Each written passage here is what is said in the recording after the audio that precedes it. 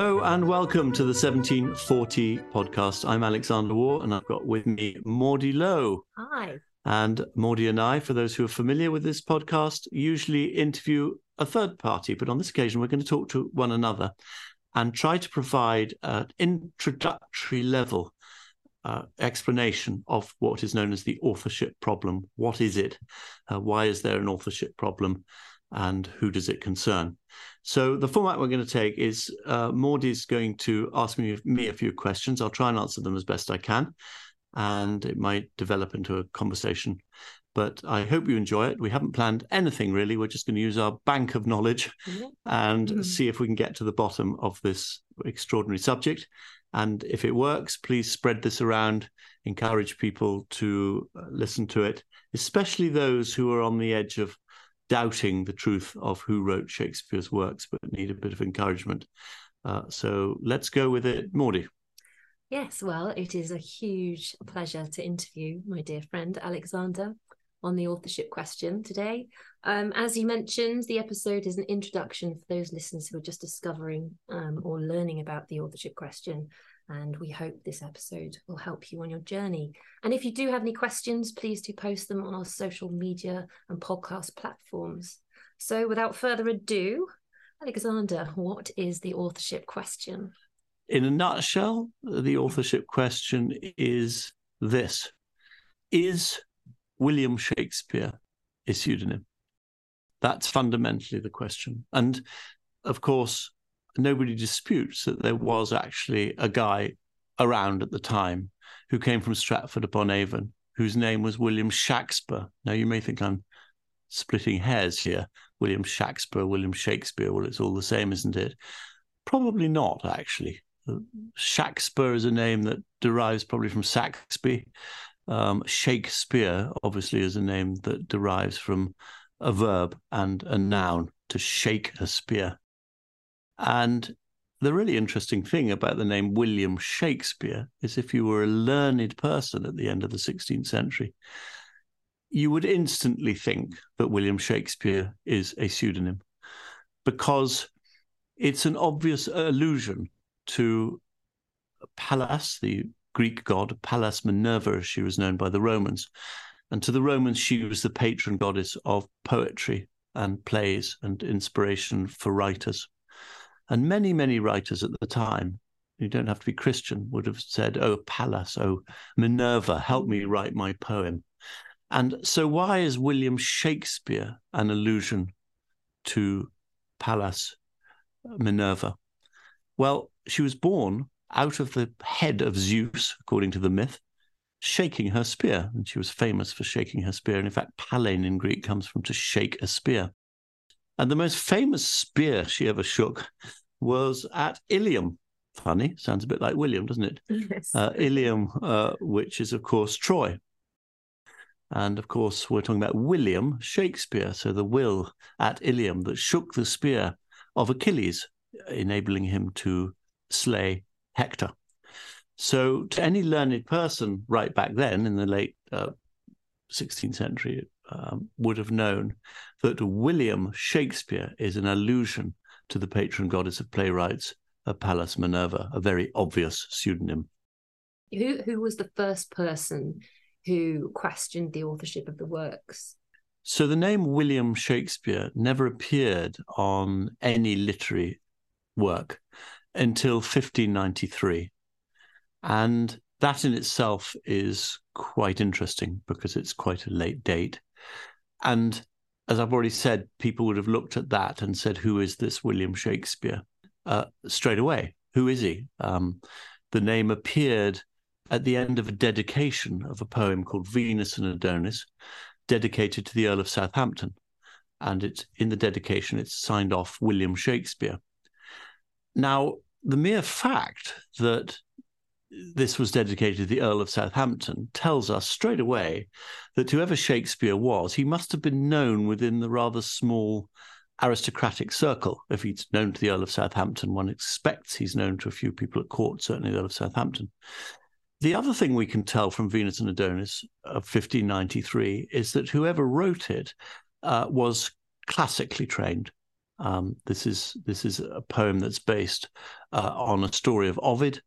It shows some quite close readings of Ovid. So clearly he was something of a Latin scholar. So we've got two things now. We've got a Latin scholar who's known to the court, who's going by the name of William Shakespeare. So in answer to your question, I would say that right off the bat there, right back in 1593, when Venus and Adonis first appeared, people would have been questioning who this William Shakespeare was, because there was no literary figure known as William Shakespeare in that day. There's no evidence whatsoever. And we have so much evidence of all the literary figures at the time, who they knew, who they cavorted with. All the playwrights all knew each other. There's so much evidence that they personally met each other or worked together. But nobody knew anyone called William Shakespeare. And that's phenomenal. You know, when you think how important Shakespeare is, how he's regarded as, without exaggeration, the greatest writer of all time, the greatest poet, thinker, philosopher, and nobody knew him at the time. So what does that tell us? It tells us that he was someone other than someone called William Shakespeare. And there were 8 William Shakespeares at least banging around in the 1590s. And one of them, if you wish to call him Shakespeare as opposed to Shakespeare, was one who lived in Stratford-upon-Avon, upon whom all of these marvellous works have been fathered, wrongly. And it's a joke, but it's the great joke that people sometimes don't get.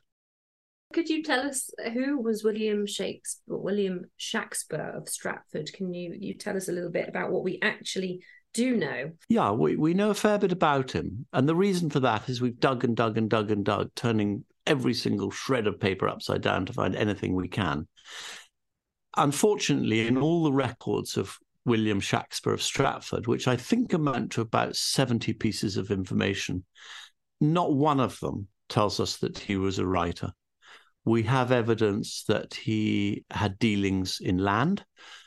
He had a small holding up at Stratford-upon-Avon, that he lent money to certain people, that he was a ruffian in some ways. There's a restraining order keeping him away from people.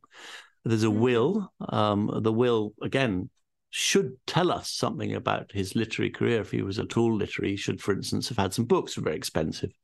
You would normally leave books in your will to someone, or manuscripts, or anything literary, or musical instruments. I mean, William Shakespeare, the writer, was extremely musical, and there's no evidence that William Shakespeare of Stratford had anything to do with music. So as I say, we know a bit about him, and he was a businessman. Now, here comes the tricky bit, is he does appear to have been connected with the London theatre. But in what capacity? I mean, as a playwright, there's no real evidence that he was as I say, during his lifetime, there's no evidence he was a writer of any sort, let alone a playwright and poet. So what are the records that connect him to the theatre? He seems to have bought in, possibly as an investment, to receive money, which you could do in those days. You could invest in a theatre and take, for instance, money from the stalls or the Circle or something like that. And he seems to have been a co-investor with some of the actors in the Globe. I don't think there's much doubt about that. But we mustn't jump to conclusions. We mustn't therefore say, well, anyone who invests in a theatre must be a playwright, let alone the greatest playwright in the world. There are today hundreds of thousands of people who are connected to the theatre, but that doesn't mean they're playwrights. You know, so we don't have the evidence that he's a playwright at all. It would be quite nice to have anything in the will or any documentation that shows he's remotely literate.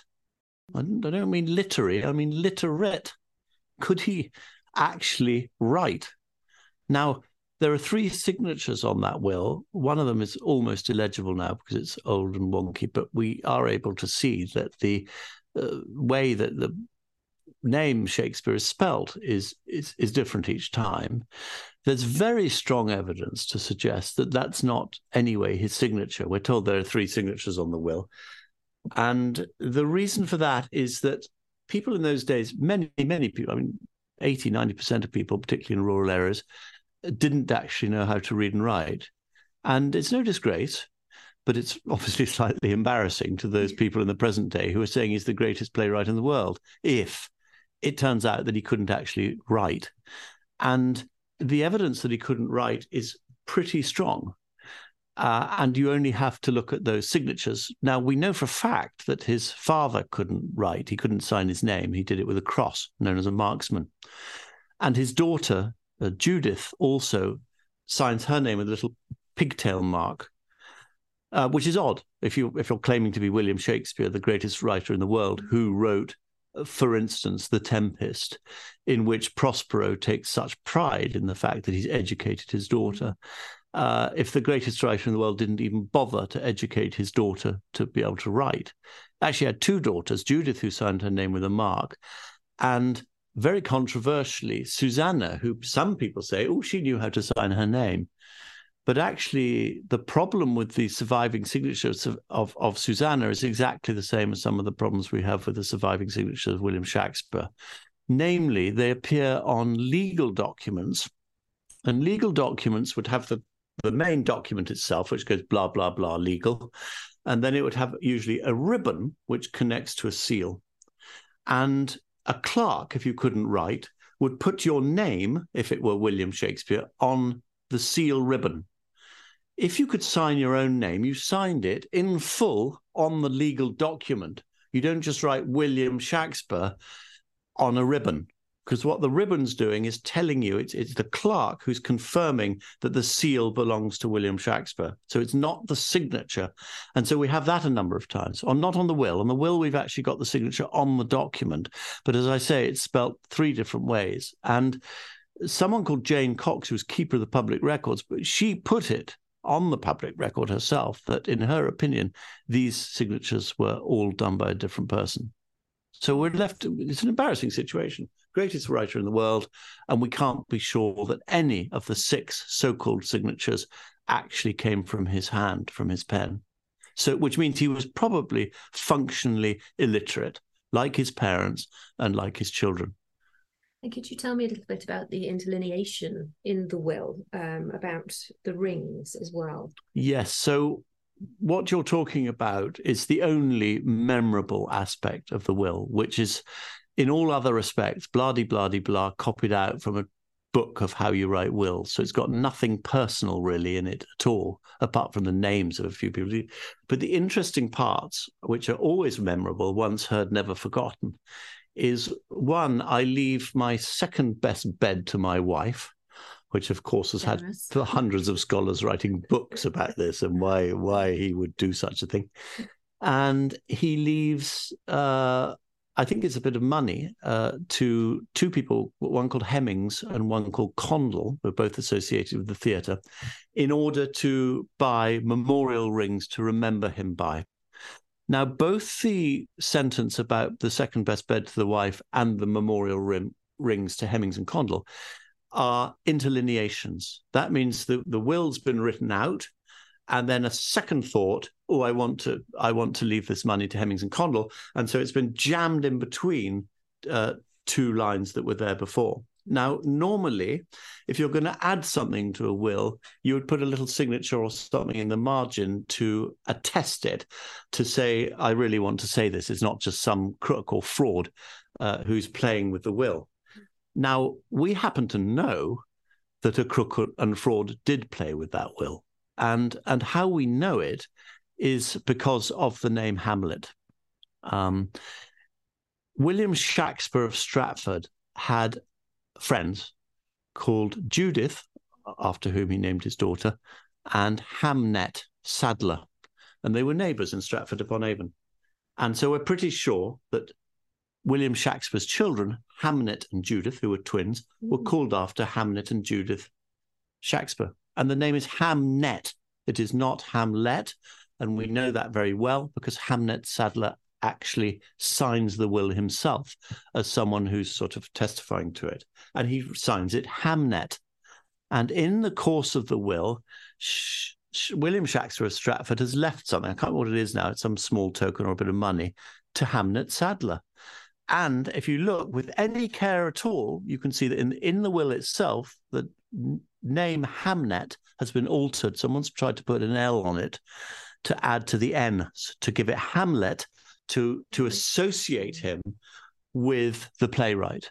And I would be fairly certain that those interlineations to Hemmings and Condell, not 100% certain, but pretty sure, that interlineation to Hemmings and Condell and My Second Best Bed to My Wife were done by the same person who altered Hamnet to Hamlet.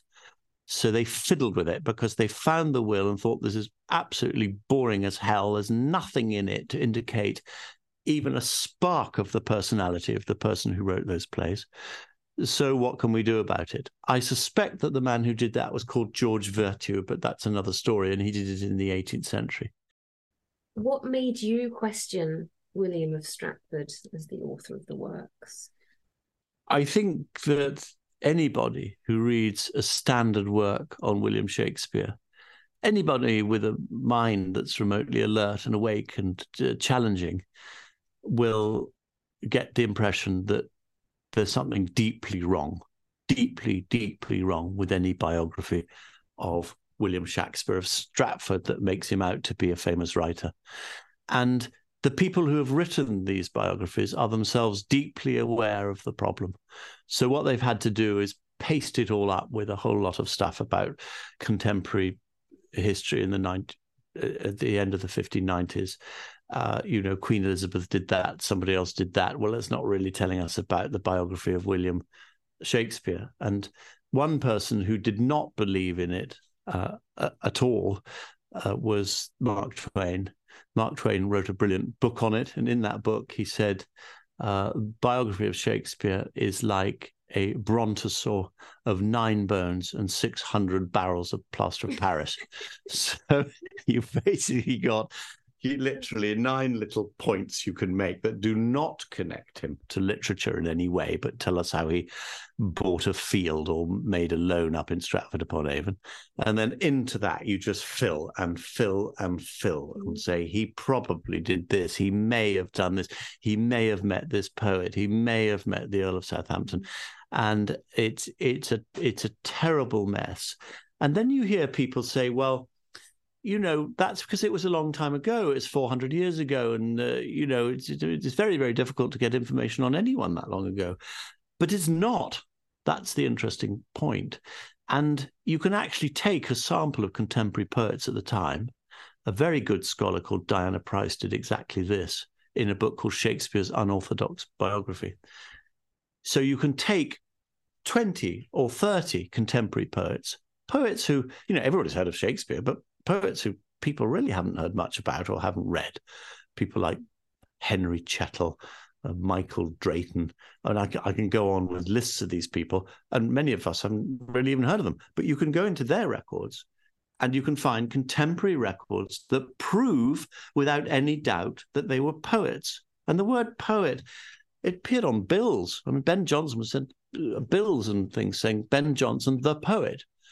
There's no such thing for William Shakespeare. Nobody ever suggested in his lifetime that he was a poet. He never said he was a poet. He never claimed to have written anything. His children never said he wrote anything, and his heirs never said he wrote anything. And as I said, he left nothing that suggested that he was a writer. And that is very, very, very awkward when you start comparing him to his contemporaries. Stratford is a very interesting place in itself. It feels a little bit like a fun fair. Well, it is. Can you tell me a little bit about the house and the truth behind that? Yeah. So Stratford-upon-Avon is a town in the British Midlands, quite pretty. Beware of it, though, if you go there. It's actually the second biggest tourist site in England, I think, outside of London, where people go. Because we're being told it's the birthplace of William Shakespeare and it's where he was brought up. Now, when you'd go into Stratford, you say, oh, that's quaint. Look at that lovely Tudor building. Oh, look at that Tudor building. Oh, another Tudor building. Well, the whole thing is completely Tudor. And you think, well, that's odd, until you realize that actually it's all bogus. And a lot of these Tudor buildings, or so-called Tudor buildings, were put together in the 19th century when people started getting interested in saying this is the town associated with William Shakespeare. So you get a lot of what's called mock Tudor, Victorian revival mock Tudor, and particularly amongst that actually is the birthplace, the so-called birthplace of William Shakespeare, which was a building with definitely ancient origins. It was a kind of butcher's shop with a pub slung next to it, and it was a real sort of odd little hovel. And the Victorians decided, well, maybe a little bit before, maybe the 18th century, they decided this was the building where William Shakespeare was born. And then they decided it wasn't posh enough because it didn't seem right. So, in fact, in 1858, they knocked the whole thing down and bashed down all the buildings that were to the left and the right of it, leaving, well, not even leaving the little hovel and the butcher's shop. They just totally rebuilt the whole thing. So it's quite fun. I went up to Stratford the other day and watched all the tourists coming out, a lot of American tourists that had guided tours, and I just went up to them and said, "Did you enjoy that?" They said, "Yeah, we had really good. We really loved it. It was a lovely, quaint little house." And I said, "Do you know when it was built?" And they said, "Oh, no, but William Shakespeare was born in there." And I said, "Well, it was born in 1850. It was built in 1858. Do you know when William Shakespeare, or Shakespeare of Stratford, was born? It was 1564. So I'm not quite sure how he was born in that building that was put up in 1858. And poor tourists looked very crestfallen, but they were interested to hear about it. And so dotted around the town, you get all these different buildings that belong to something which I believe is a rather crooked organization called the Shakespeare Birthplace Trust. 3 words: Shakespeare, birthplace, and trust. Each of those need to be thought about quite carefully in relation to what's going on up in Stratford. The Shakespeare Birthplace Trust is, as its name implies, it's an educational trust. It's a charity, and it was set up by an Act of Parliament. So they're in quite a powerful position. And the Shakespeare Birthplace Trust runs the birthplace, or the so-called birthplace. That is the building that was erected in 1858, which they claim Shakespeare was born in. And not only that, they've gone around the town, because they've got quite a lot of money, they've gone around the town buying up other buildings.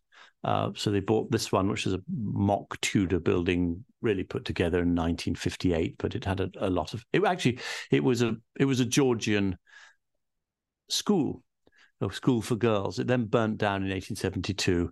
Then it was put up by the Victorians to look like a Tudor building, and then it was hugely renovated in the 50s. And they claim, the Shakespeare Birthplace Trust claims, that this place is where Shakespeare's daughter, Susanna, and her husband, who's called Dr. Hall, lived. But there's no evidence at all. And then they bought a cottage where they say that Shakespeare's mother, Mary Arden, was brought up. Now, they knew full well that she was not brought up there. All the records of that property, we know exactly who owned it, and a completely different person, nothing to do with Ardens at all. So then they got embarrassed eventually and bought a little farm next door to it and said, "Oh, no, don't worry. Sorry, we realized we did make a mistake, actually. Shakespeare's mother wasn't brought up in that house. We thought she was, that we've been charging tourists to come and see for the last 35 years. But don't worry, we've suddenly realized she was actually born in this house instead next door. We've just bought it," which is a Victorian farm. So obviously she wasn't born there. And then they invented a whole lot of cock and bull to try and pretend that that's where she was born. But so people pay to have tickets to go there as well. And they also own a little house at Shottery, where they claim that Shakespeare's wife, Anne Hathaway, was brought up. Again, no concrete evidence that she was brought up there at all. And in fact, that one rather burnt down in the 60s anyway, so 1960s. So again, we're looking at more bogosity. But basically, the Shakespeare Birthplace Trust has the whole of Stratford-upon-Avon under its command, and it makes many millions of pounds by the huge numbers of tourists that go there every year. And they've known for a very long time that this is all rubbish. And that's what's particularly worrying about them, really. In 1891, the curator of the Shakespeare Birthplace Museum resigned. He was called Joseph Skipsey. He resigned and he said, "I cannot carry on these lies anymore. It's too embarrassing. And the tourists come in and I have to point at a chair and pretend that it belonged to William Shakespeare and something made out of mulberry, which was made of a tree that he did or didn't plant." And he said, "The whole thing stinks," he said. "It stinks in the nostrils of anyone who cares about the truth." And Skipsey resigned. This is in 1891. Of course, they're still carrying on selling all these things and getting all the tourists to go there. That keeps on giving. Yes, yes, exactly. Well, you know about the mulberry tree, don't you? It was a legend that William Shakespeare of Stratford planted a mulberry tree in his garden, and that this mulberry tree was cut down by a furious man called Gastrel, who was in a temper because he bought the house that William Shakespeare lived in and knocked it down. And then everybody said, you can't knock that house down because William Shakespeare apparently lived in it, which he didn't. And then Gastrel got in a temper and sawed down the mulberry tree, which was supposedly planted by him. And then a lot of do-gooders started coming up with little artifacts made of mulberry wood, each of them saying that this was the very mulberry tree that Shakespeare planted. And of course, millions of souvenirs were being sold. And this is going right back. It was the 19th century. Mulberry souvenirs were being sold at every little corner in Stratford-upon-Avon, saying this was made from the original mulberry tree planted by William Shakespeare. Wow. Yeah. It's been completely misleading the public. Oh, the whole thing's misleading. And, you know, there is a very old room there which served as a school. And they say, oh, well, this is the school where William Shakespeare went. But once again, there's no evidence that he went to any school. They're working backwards. What they're doing is saying these plays are very learned and very clever, and whoever wrote these plays must have been able to read quite a lot of Latin. He must have been, and therefore William Shakespeare of Stratford-upon-Avon must have gone to this school. But they're working backwards because William Shakespeare of Stratford wasn't the writer in the first place. Now let's ask the question, must he have gone to that school? Well, some people say, yes, he must have, because his father was for 1 year bailiff, which kind of means town mayor or something. And the bailiff had the privilege that they were allowed to send their children to school for free. So therefore, William Shakespeare of Stratford, he must have gone to the school. But no, it's not logical to say that. William Shakespeare of Stratford's father was called John Shakespeare, and he owned a little bit of land, and he had, I can't remember now, was it 8 children? But anyway, William was the oldest and with the oldest boy. And as I said before, father, John Shakespeare, couldn't read or write. Now, what's the most important thing in those days to a man who's got some land, who's got some children, and doesn't know or care how to read and write? The most important thing is to get his son, particularly his oldest son, to get onto that farm, to work out how to use it and how to deal with the sheep and how to deal with it. It's not to send him to read and write. But in those days, you know, to read and write, you wanted to be a scholar, a clergyman, a lawyer, a clerk. There's no indication that any of the Shakespeare children went into any of those professions or wanted anything to do with any of it whatsoever. So I think it's more logical and more likely to suggest that John Shakespeare, whether or not for 1 year he could have educated his son for free, chose not to educate his son in order that he would help work the farm and carry the heavy things and be what all sons were in those days, a help around the farm, and he would eventually inherit that land and manage it himself, which indeed William Shakespeare did, and did quite well, and he ended up much better off than his father was. And when we move over to the church in Stratford and the monument in there, that's changed a few times over the years, hasn't it? Many changes have undergone in that church. Changes to the steeple, changes to almost every single part of it you can possibly imagine. The graves have been moved around. The Shakespeare family graves are an extremely suspicious place. They are in the absolute place of honor, right opposite the altar in the chancel. And there's nothing like that. You can't go to any church in England and find something like that really going on, for, you know, unless you're pretty grand, and the Shakespeares weren't grand. There aren't any burial places, any graves of that antiquity lined up like that. And when one looks into it, you see that there's a lot of juggling went on in the 18th century and the 19th century, but possibly even earlier. The vicar of Stratford-upon-Avon was pretty well sacked for taking money, putting it into his pocket in order to decide who got buried in the chancel. Now, my guess is he was paid some money to put those Shakespeare graves there.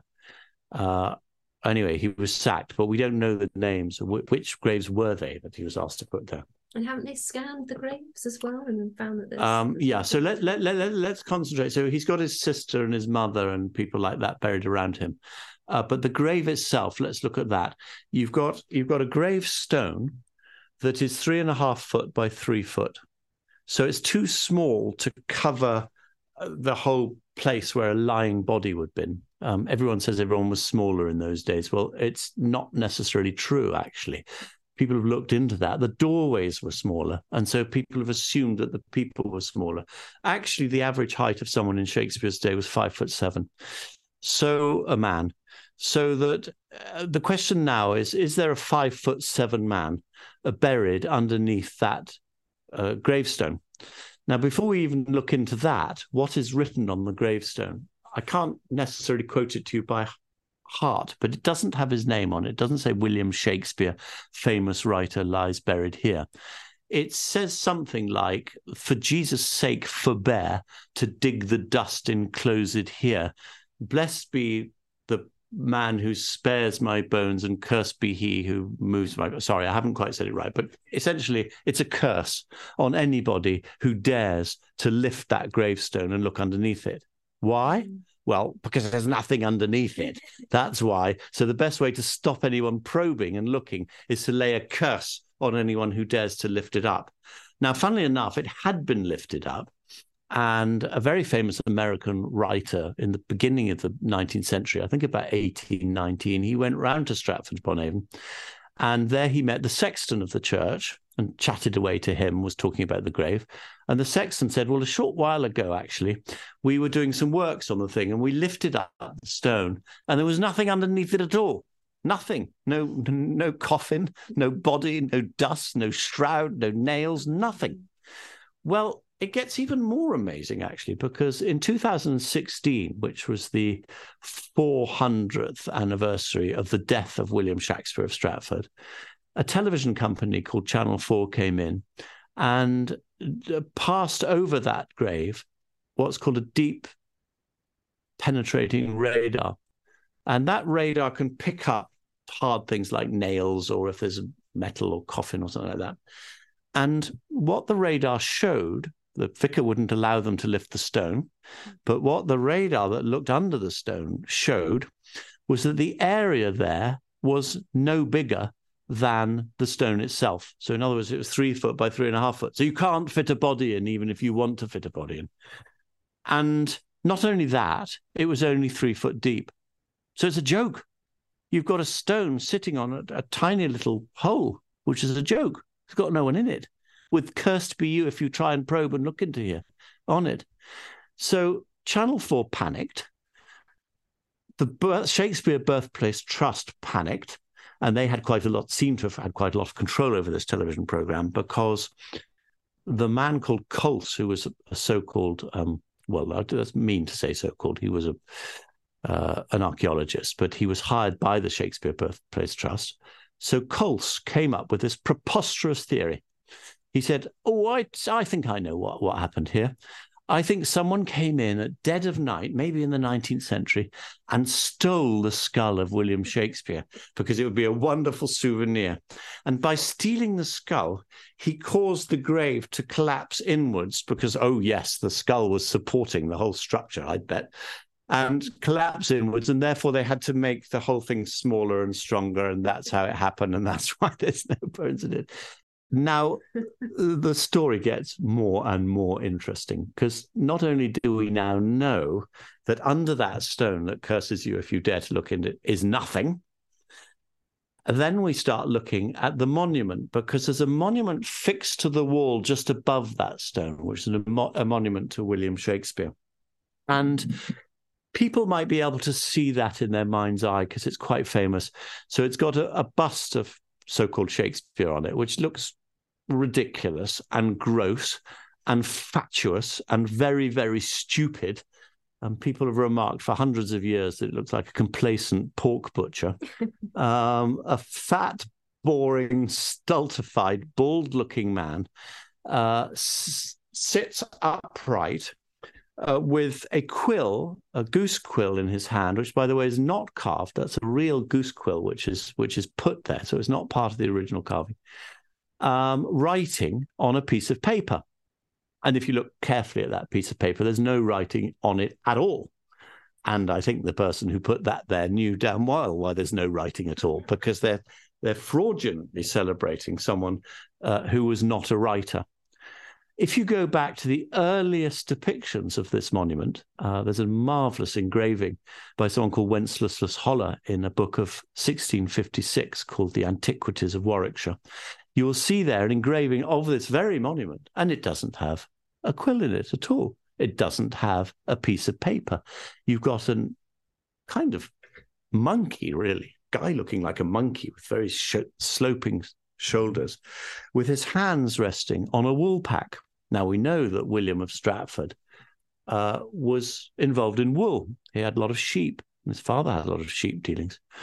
So it seems that the earliest depictions of this monument were showing a man who was a wool dealer, possibly quite a prosperous one, and that somebody at some point changed the monument to add a sheet of paper and shoved a goose quill in his hand to make him look like the famous writer. But that was never part of the original design. Now, we get to the really interesting bit, is what is written on that monument just beneath this controversial statue. And there's an inscription, an epitaph, which begins with 2 lines of Latin. And nowadays, most people can't read Latin. And even in those days, it's quite difficult because this Latin is very cunning and it's making an allusion. It talks about the judicio pilium, which means Peleus with his judgment. Who's Peleus? Peleus, an ancient Greek king known as Nestor. So why do we start off talking about William Shakespeare on his monument, saying Peleus with his judgment? Then it says Socrates with his genius.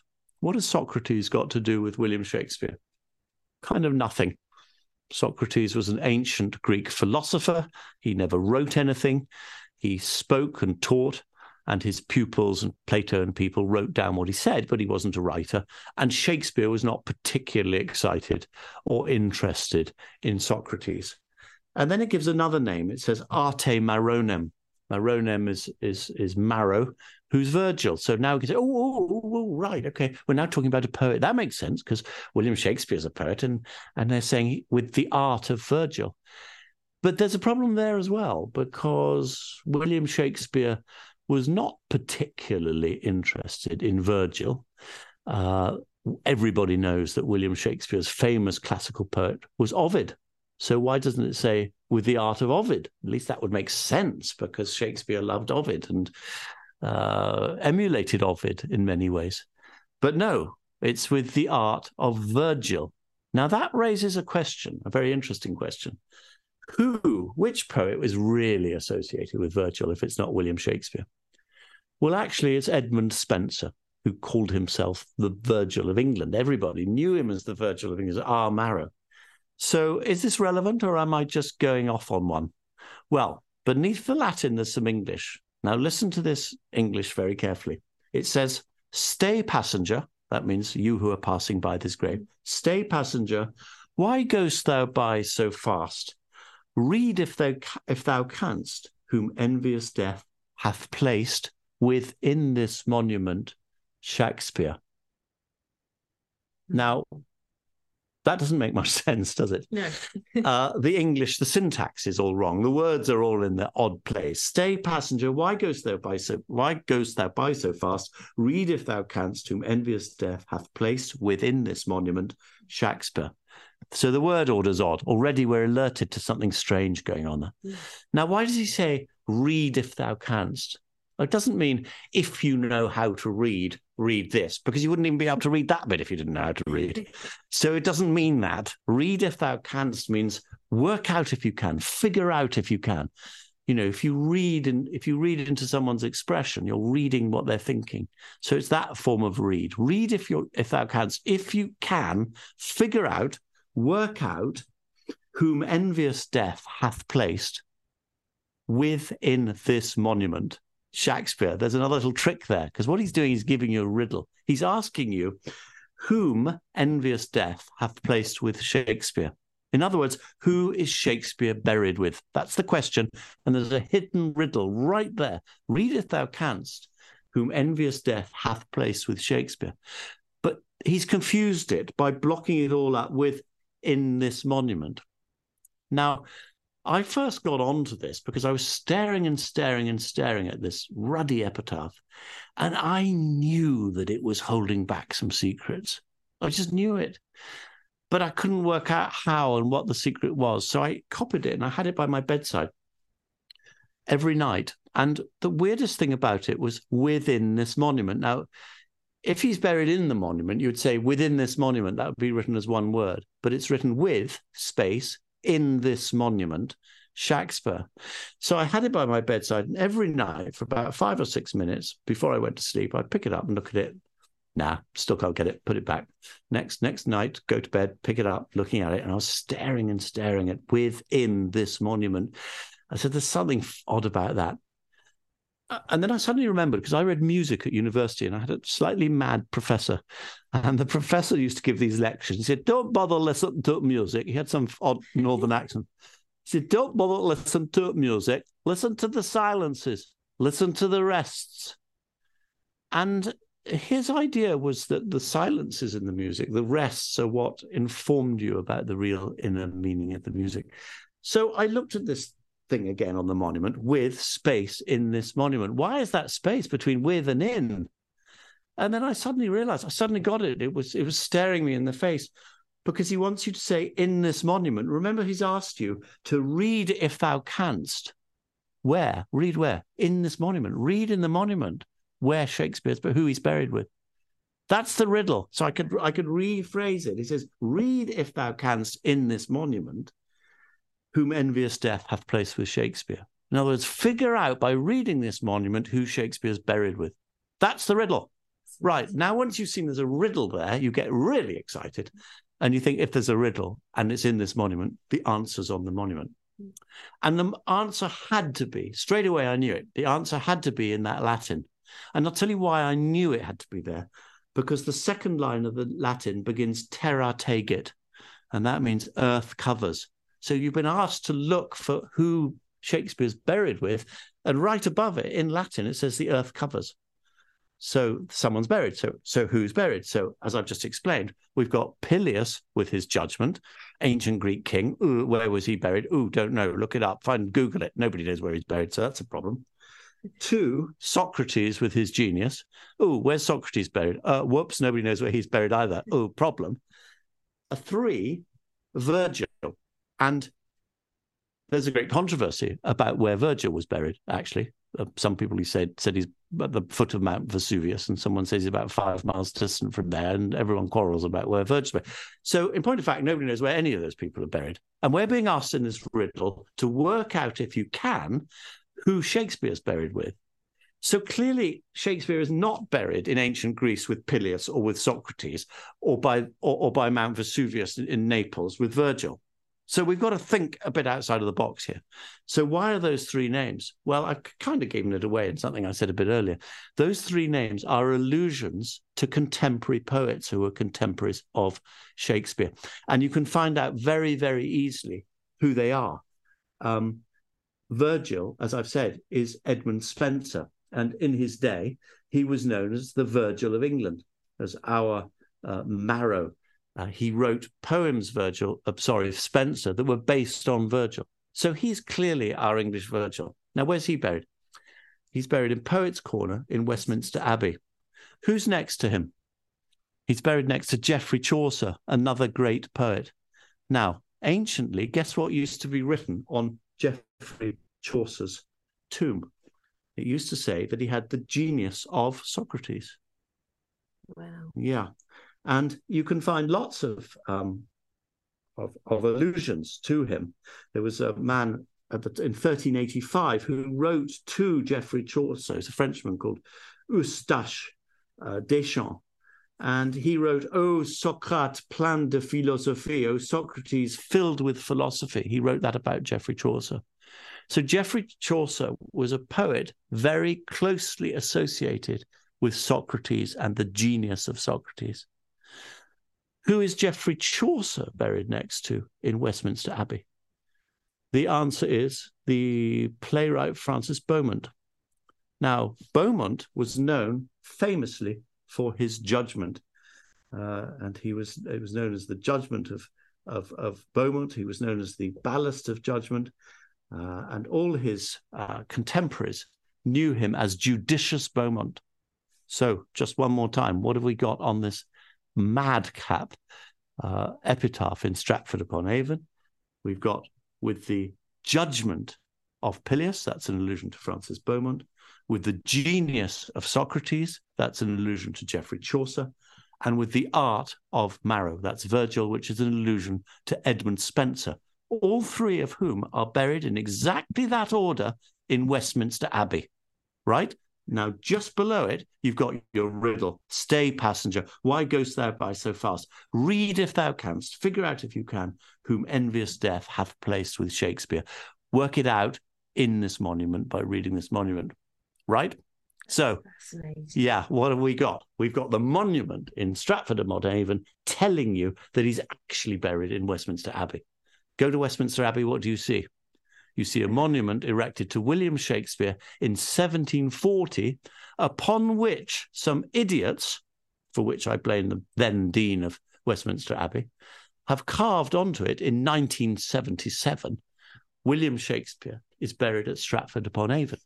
So you're sent by one monument in Stratford down to Westminster and go to Westminster and it ping-pongs you back up to Stratford-upon-Avon.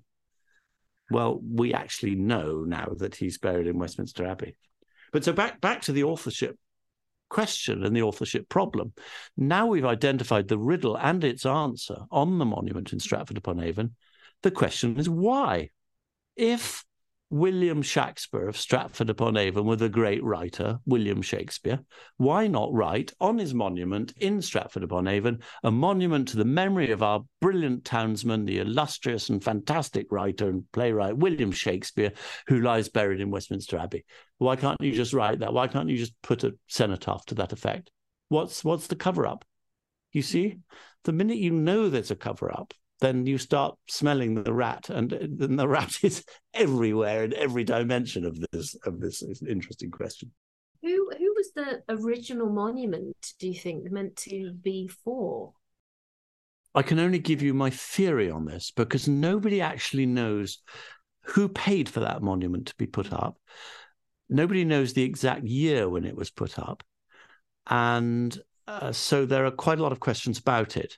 We know for a fact that it was up in the lifetime of Stratford Shakespeare's children, which makes me think that Stratford Shakespeare's children, who I've already said didn't know how to write, I suspect they didn't know how to read, and they certainly wouldn't have known how to read Latin. So I'm very curious about, I would love to know this answer to this question.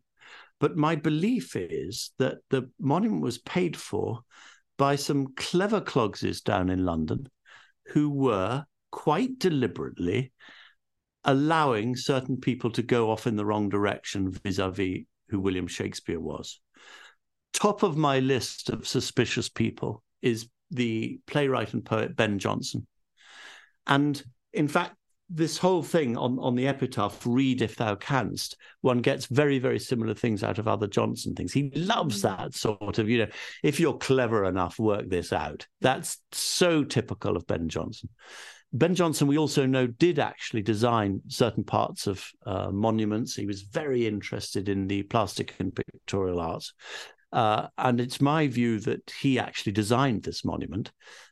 Probably around about 1619.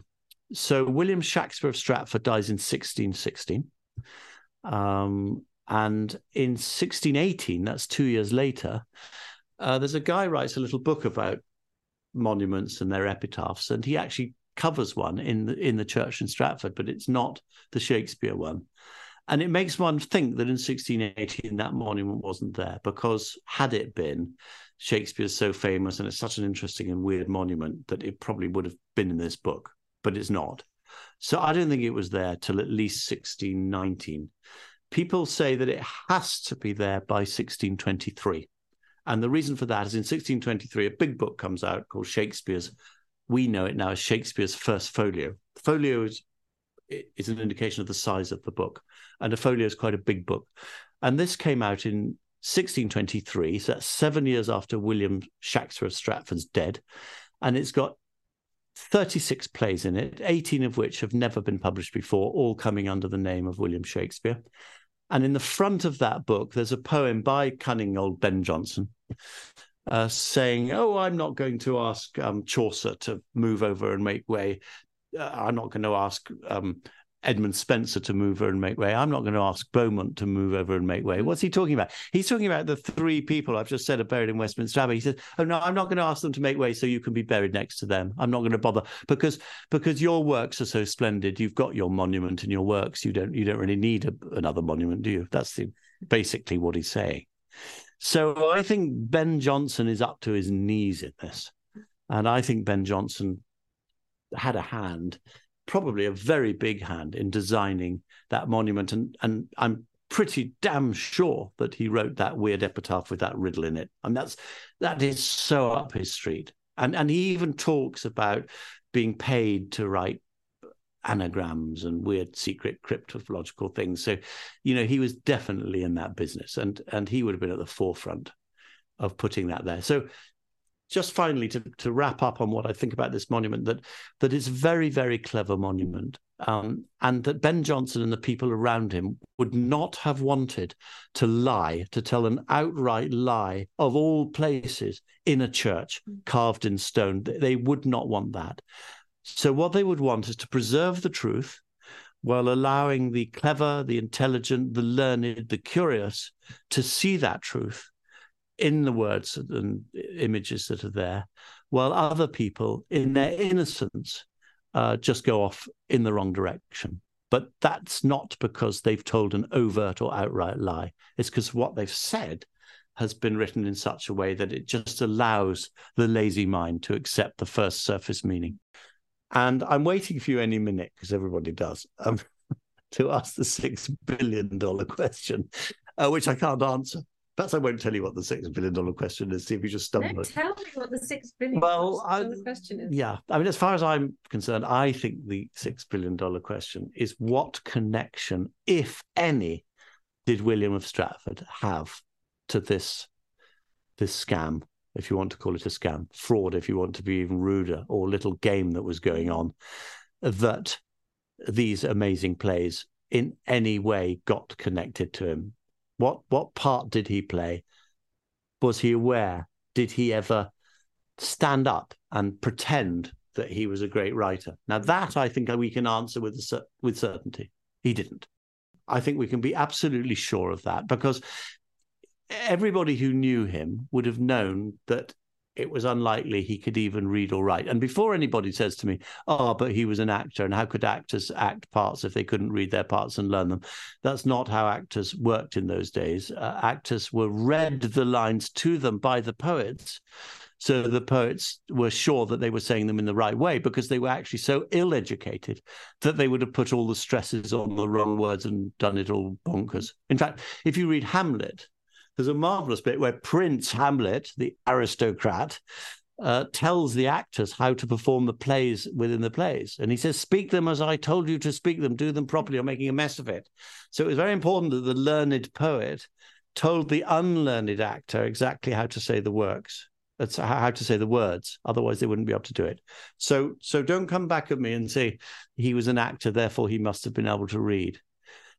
So back to the question of, did he ever say he was the playwright? And my conviction that he never did is because those who knew him would have known, A, that he probably couldn't read or write, B, that even if he was an actor, he had to be told how to say those lines.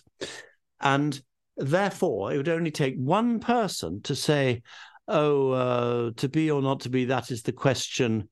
Can you explain that line to me, Will? And he wouldn't be able to.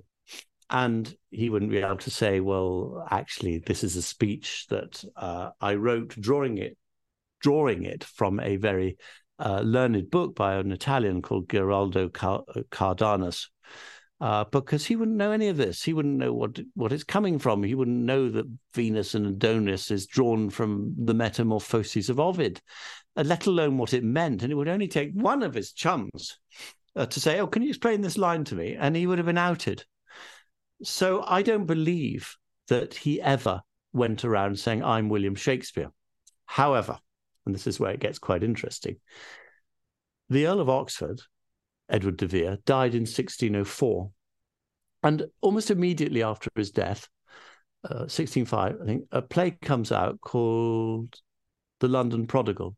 Or is it the Yorkshire Tragedy? Well, actually, both come out shortly after his death. Both of these plays come out. And it says on them, on the quarto editions, by William Shakespeare. Now, every single person in the world, every scholar, whatever you think of the authorship debate, every single person agrees that these two plays are not by William Shakespeare. So why do they suddenly come out, one in 1605, one in 1608? They suddenly come out saying by William Shakespeare on them. Now, even odder is just underneath it. It says, as played by the King's Majesty's Players. Now, the King's Majesty's Players are the theatre troupe that is associated with William Shakespeare of Stratford. Now, this is interesting because what's going on? If these plays are not by William Shakespeare, and William Shakespeare of Stratford was William Shakespeare, why doesn't he object? Why doesn't he say, hang on, that's not by me? And not only that, it's just like they're being endorsed by his company or the company that he's associated with. Now, a very, very clever scholar called Diana Price, she worked out that he was operating, he's a dealer. William Shakespeare of Stratford was a wheeler dealer. And there's no question he invested a little bit of money in the theatre. He invested money in lots of things, in land, in sheep, in lending money, all sorts of things he had his investments in. And one of his investments seems to have been in playbroking. And you say, what the hell is playbroking? Well, there was a real thing, playbroking. Plays were getting more and more popular. And there was a shortage of actual plays and a desperation to get more material in order to act. And it does look as if William Shakespeare of Stratford was getting some old plays and supplying them to the theatres for money and securing the rights in them. And this is something that is corroborated by Ben Jonson in a poem called On Poet Ape, where he talks about a person who would, he doesn't name him, but he talks about a person who would like to be thought of as our chief. Our chief, the chief of the playwrights, who would that be? William Shakespeare. Well, I'm telling you that William Shakespeare is the pseudonym of the Earl of Oxford, who's now dead. Now, this guy, this poet ape, would like to be thought of as our chief, i.e. he would like to be thought of as the Earl of Oxford, who's using the name William Shakespeare. But instead, he's just a playbroker. And this says this in the poem. So there is such a thing as playbroking. He's buying up rights. So I think what William Shakespeare of Stratford did in this instance is he bought up the rights to a couple of old plays, one called The London Prodigal and one called The Yorkshire Tragedy. And he put his name on it because the guy who was using the pseudonym William Shakespeare was dead. The Earl of Oxford died in 1604. So how was he going to object and kick up a fuss and say, how dare you use my pseudonym on your thing? And his name was William Shakespeare. So why not? Why not put my name on? And then my place, I bought the rights. That's what I think happened right there. But I don't think William Shakespeare wrote a single line of any of it. Nothing. That makes far more sense than the official story. Well, it makes a lot of sense. And there's, of course, there's more to it because these Shakespeare quartos, I'm not talking about those two ones that weren't by Shakespeare. They were previous Shakespeare quartos that were coming out. And very often on them, it had things like recently revised by William Shakespeare, or recently expanded, or recently, redone in some way. And all those little messages totally stop at 1604. What's relevant about 1604? The Earl of Oxford dies, so he can't be redoing his plays. And that's the end of it. And suddenly you get into this new territory where it seems to be a free-for-all. And there you've got Shakespeare of Stratford even possibly allowing his name to be stuck on two plays that obviously have nothing to do with Shakespeare, etc. So 1604 is a very interesting cutoff date. And a lot of people say to me, oh, can't be the Earl of Oxford. He can't be Shakespeare. Why, I ask? Oh, because the plays were written after 1604. And I say, prove it. And of course they can't. Yeah. They can't. They can't any more than I can prove, and I would love to be able to prove, that there were Shakespeare plays knocking around in the 1570s and the early 1580s, when William Shakespeare of Stratford, who was born in 1564, was far too young to have written them. And yes, there are little hints and little clues that the Shakespeare plays did exist in these very early times, which are early enough for the Earl of Oxford to have written them and not for William of Stratford. But I can't prove it. I can just show the evidence, and it's tantalizing. And equally, the Stratfordians, as we call them, at the other end, can't prove that the plays were written after 1604, and that God, they would love to, but they can't. And that's pretty obvious, really, if you think about it. The people who believe that the Earl of Oxford was the writer of these things are extremely clever people who spend a lot of obsessive time looking into this. And if you could really prove that these plays were written after 1604, which completely writes out the Earl of Oxford, we wouldn't all be here, and you and I wouldn't be discussing it now, would we? Do you think that it's imminent that some more evidence will crop up? Evidence crops up all the time. And I've been hammering away at this for the best part of 15 years. And I remember when I was first doing it and people saying, you're wasting your time. 400 years have passed. You're never going to find anything new. And I was finding new things by the month. I mean, literally. I mean, for instance, that thing I just told you about, the riddle on the thing. I mean, I found that out. And it was one of many, I would say, major discoveries which are really impossible to refute. The only way you can refute things like that is to say it's just a coincidence. But, how many times can you just keep saying it's just a coincidence and try and sweep something out under the carpet with the word coincidence before you ask, why is that coincidence there? And this one, and that one, and that one. When do a set of coincidences become so many that we stop being babyish and accept this mountain of evidence as proof? For any listeners that would like to lend their skills to the mystery, is there an area of the authorship question that you feel needs some more research? Well, as I said, I think the connection between William of Stratford and the Earl of Oxford, I mean, it would be absolutely fascinating if someone could dig more into this. There is one theory that they're very, very distant cousins, but I don't buy into it, even if it's correct. William of Stratford's mother was called Arden, and you can wriggle up the Arden pedigrees and find a family called Trussell, and Edward de Vere's grandmother was called Trussell. There are various problems with it. Is we can't really, with any certainty, go up the Arden pedigree of William of Stratford. We know that the mother was called Mary Arden, and we know her father's name. But I think we can't. There are a lot of Ardens up there, and I'm sure they do connect somehow. But we can't be absolutely sure how it goes to the great grandfather's generation. So that's one of the problems.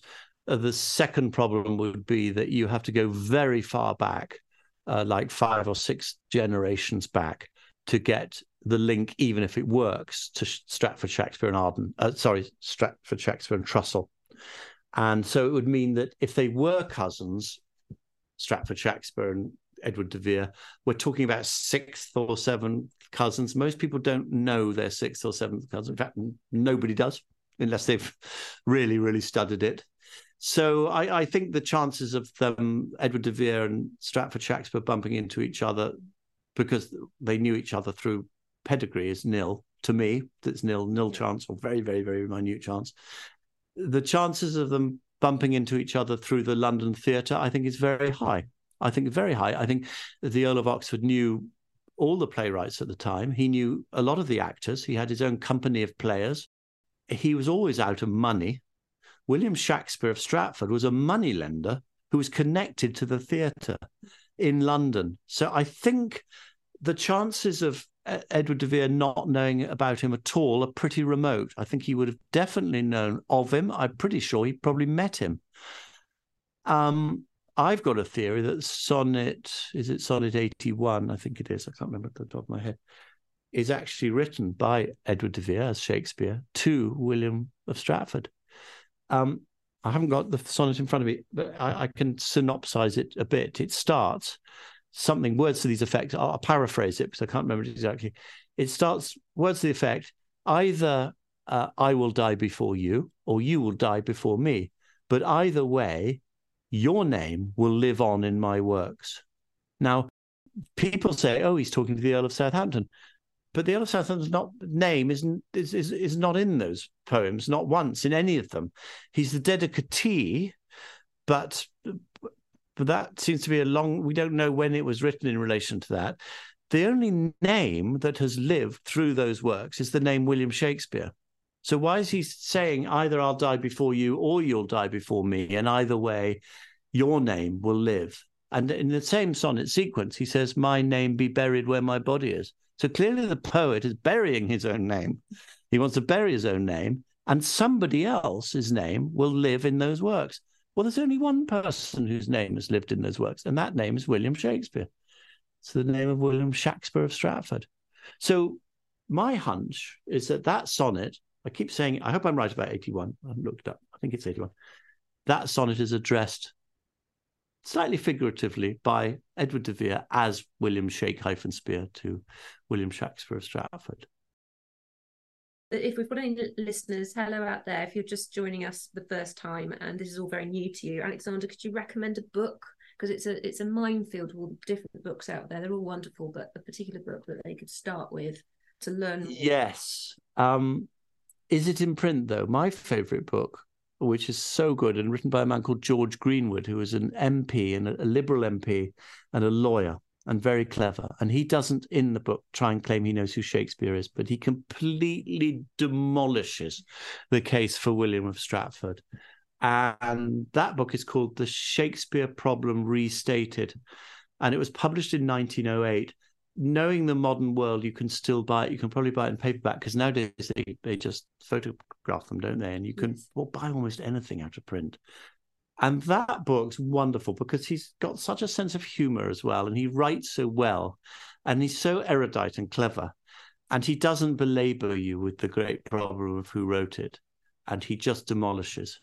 If you want a more modern and update one, I very much recommend Diana Price's. I've mentioned it once, I think, already, and it's called Shakespeare's Unorthodox Biography. She, once again, doesn't pick a candidate for the writer, but she shows by clever, erudite, scholarly, not so humorous, but easy to read, the reasons why who William of Stratford was. She goes into his business dealings. She says, this is the biography of William of Stratford if we really just stuck to what we actually have about him, the actual documents of his time. If we stuck to that, this is his biography. It's got nothing to do with writing poems. And I would very strongly recommend that one. And the internet is a wonderful place. And I'm sure there's also some very good sites. I mean, I don't want hugely to blow my own trumpet, but I've got a YouTube channel, which has had over 1 million views now, in which I give lectures. You're lucky enough you don't see my hideous face. You just hear my voice, and I do some slightly animated pictures. They're fantastic. Yes, for anyone listening, please go and find them and watch them. Well, thank you. They're proving quite popular. And what I've done in those is look at contemporary evidence showing that everybody at the time actually knew that William Shakespeare was a pseudonym. And I go through them one by one by one. And this is just about to be turned also into an enormous book, 3 volumes, which I've co-written with my learned friend, Roger Strittmatter, who's an American professor. And the most astonishing thing about this is when you look carefully at what people wrote about William Shakespeare at the time, the first and most obvious thing is none of them are associating him with a wool dealer from Stratford-upon-Avon. That's obvious. But what's more interesting is there are all of them going, nudge, nudge, wink, wink, it's a pseudonym, don't you know? All of them are doing it. And if you go to your standard English literature professor today and say, what do you make of this contemporary remark about William Shakespeare? They'll say, oh, I don't really understand it, I'm afraid. It's rather recondite. It's a bit cryptic. And this one too, yes, this one is a bit cryptic. And this one, oh yeah, this one, yeah, that's a bit cryptic. So then you say, well, wait a minute. Is everybody writing cryptically about all other poets at the time? Or are they just writing cryptically about William Shakespeare? Oh, no, it's just William Shakespeare. So what was it about William Shakespeare that was prohibited from overt expression at the time? Why talk cryptically about him? Why don't we just say William Shakespeare is the son of a wool dealer? He's come down from Stratford-upon-Avon. Oh, he writes these wonderful poems. Why not just say that? Why write cryptically? Why write in this veiled, covered way? Now, once you know, a bit like when I said to you, once you know there's a riddle hidden in that thing, once you know he's saying, read if you can, work out if you can who he's buried. Once you know there's a mystery there, it's actually quite easy to solve it. So once you know that William Shakespeare is a pseudonym, then you go back to all those contemporary allusions of people writing about William Shakespeare cryptically, and you say, well, why are they writing in this mad cryptic way? Then you can see the answer's there. They're always using the same things. It's the odd little hint, nudge, wink, double meaning of a word. You know, there's only a limit to the number of techniques they're able to use to preserve the truth, which is the key to everything, and not tell a lie, not be caught out telling an overt truth, yet preserve the truth for people who are learned and inquiring enough to want to look into it. And to hell with the rest. Everyone else can go off in the wrong direction if they wish. I think we need to do definitely need to do a part 2. Yeah. Continue this further. Yeah. If, by the way, I can't remember now what it's called. If anybody wants to see some follow-up on that last point, on the sort of cheatiness of Stratford-upon-Avon, I put a video online. But everyone can find your channel. You can find my channel. It's just called Alexander Waugh. And I highly recommend checking out all of Alexander's videos. They are very easy to watch, and yeah, they are all amazing.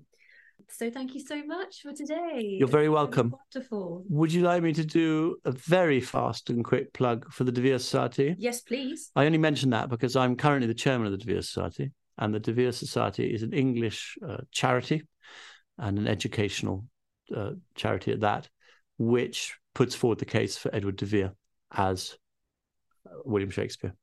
And we pay for research and people to go out and look in libraries and help them writing books and help communicate a lot of this stuff. And you can find our website online. It's called the De Vere Society.co.uk, isn't it? And, you know, we're always keen. If the people are excited by the subject, we'd like to be members. You don't have to be fully committed to the idea that Edward de Vere was Shakespeare, but just sniff around our site. And there are lots of activities. We've got a wonderful thing coming on in October. Derek Jacobi's going to be there, and Mark Rylance, and we're going to have some speeches about William Shakespeare in connection to the first folio, which is 400 years. It's the anniversary, isn't it? The centenary of the first folio this year. So yeah, De Vere Society plug. Please, could you share our podcast with anyone you think that will find it interesting? And we thank you, Alexander. We will be back again soon with part 2. It's been a pleasure talking to you. Massively my pleasure too. Thanks, Maudie.